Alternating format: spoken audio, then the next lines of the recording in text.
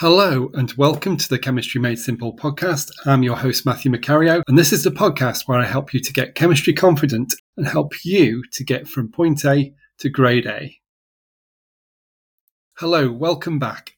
It's great to have you back here. I really appreciate your attention and so glad that you find this the place to help you learn some chemistry.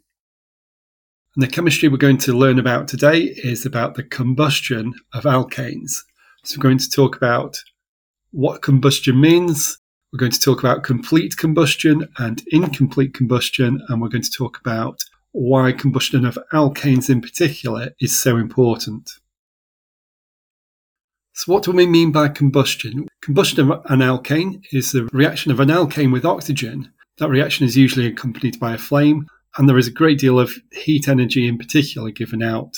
You may recall from our previous episode on alkanes that I mentioned that the carbon-to-carbon and carbon-to-hydrogen bonds, which are the only bonds that exist in alkanes, are very high energy bonds. So breaking those bonds is going to release a lot of energy. Therefore, alkanes are effectively great stores of chemical energy, and hence they're very important fuels. They're relatively easily portable, and it's relatively easy to get the energy from them merely by combustion, the topic we're talking about today, which is why they're so commonly used as fuels. Gases like methane, propane and butane are the kind of gases that we would use either at home or in a camping stove or so on in order to usually to do some cooking and also for heating. One or other of those would be the gas that you would use in your home central heating to fire your gas boiler to warm up your home. But they aren't just gases. Things like paraffin, petrol or gasoline, and diesel are liquid alkanes, or rather they're mixtures of liquid alkanes that are very conveniently carried in a can or in a vehicle in order to take a store of energy around with you. Okay, so let's get on with the combustion itself. And we said there was complete combustion and incomplete combustion. We're going to think about complete combustion first because that's what we study most regularly. That's what we want to achieve when we're actually burning those fuels because that will get us the most energy.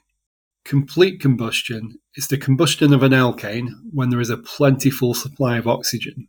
And the products of complete combustion of a pure alkane are only two. There's carbon dioxide and water, no others. Each alkane requires a different amount of oxygen, of course, in order to combust completely. Possible, in fact, required usually, to write a balanced equation for an alkane being considered. And that's simply done by writing the formula of the alkane plus oxygen, write the products on the right-hand side as CO2 and water, calculate the number of moles of CO2 and water based on the number of atoms of carbon and hydrogen in the alkane. And then when you know how much CO2 and water is being produced, you can calculate how many moles of oxygen are required. And that is how you balance that equation. You'll very often see associated with the equation the enthalpy of combustion for that reaction. It's the amount of kilojoules per mole of energy released by burning or combusting 1 mole of that particular alkane. And of course, because energy is being released, those enthalpies are always negative, and because there's a high amount of energy released, they're always a big negative number. Okay, so let's move on to incomplete combustion. What do we mean by incomplete combustion? Well, complete combustion was when we had plentiful oxygen present. So incomplete combustion is where there isn't so much oxygen present. There isn't enough to fully combust the alkane. Now that doesn't prevent the reaction from proceeding. We just get a different reaction, different products. And if we have limited oxygen, if we don't have enough oxygen for complete combustion, we'll end up with a product of carbon monoxide. Sometimes, if there's very little oxygen present, we will end up with carbon, and that is effectively soot. So when you see a flame going out due to a shortage of oxygen, you often see a sooty smoke. And what you're seeing is tiny particles of carbon, of soot. There will always still be water as one of the products. So depending on how much oxygen is present, you may get a mixture of products of carbon dioxide and carbon monoxide and water. You might get carbon monoxide and carbon and water if there is a very short supply of oxygen. Whenever you see an equation for a combustion reaction of an alkane, that has either carbon monoxide or carbon in its products, that's a way of identifying that incomplete combustion has taken place. By the way, when we get incomplete combustion, we won't be releasing as much energy from the alkane as we would in complete combustion. Okay, let's summarise what we've talked about today. We talked about alkanes being a very good supply of energy, and that's why they're commonly used as fuels. They're easily portable and easy to get the energy from by combustion. And the reason for having a lot of energy is that the only bonds present, the carbon-to-carbon bonds and the carbon-to-hydrogen bonds, are high-energy bonds. We talked about complete combustion, when there is a plentiful amount of oxygen present with our alkane when we do the combustion. When complete combustion occurs, we only get the products of carbon dioxide and water.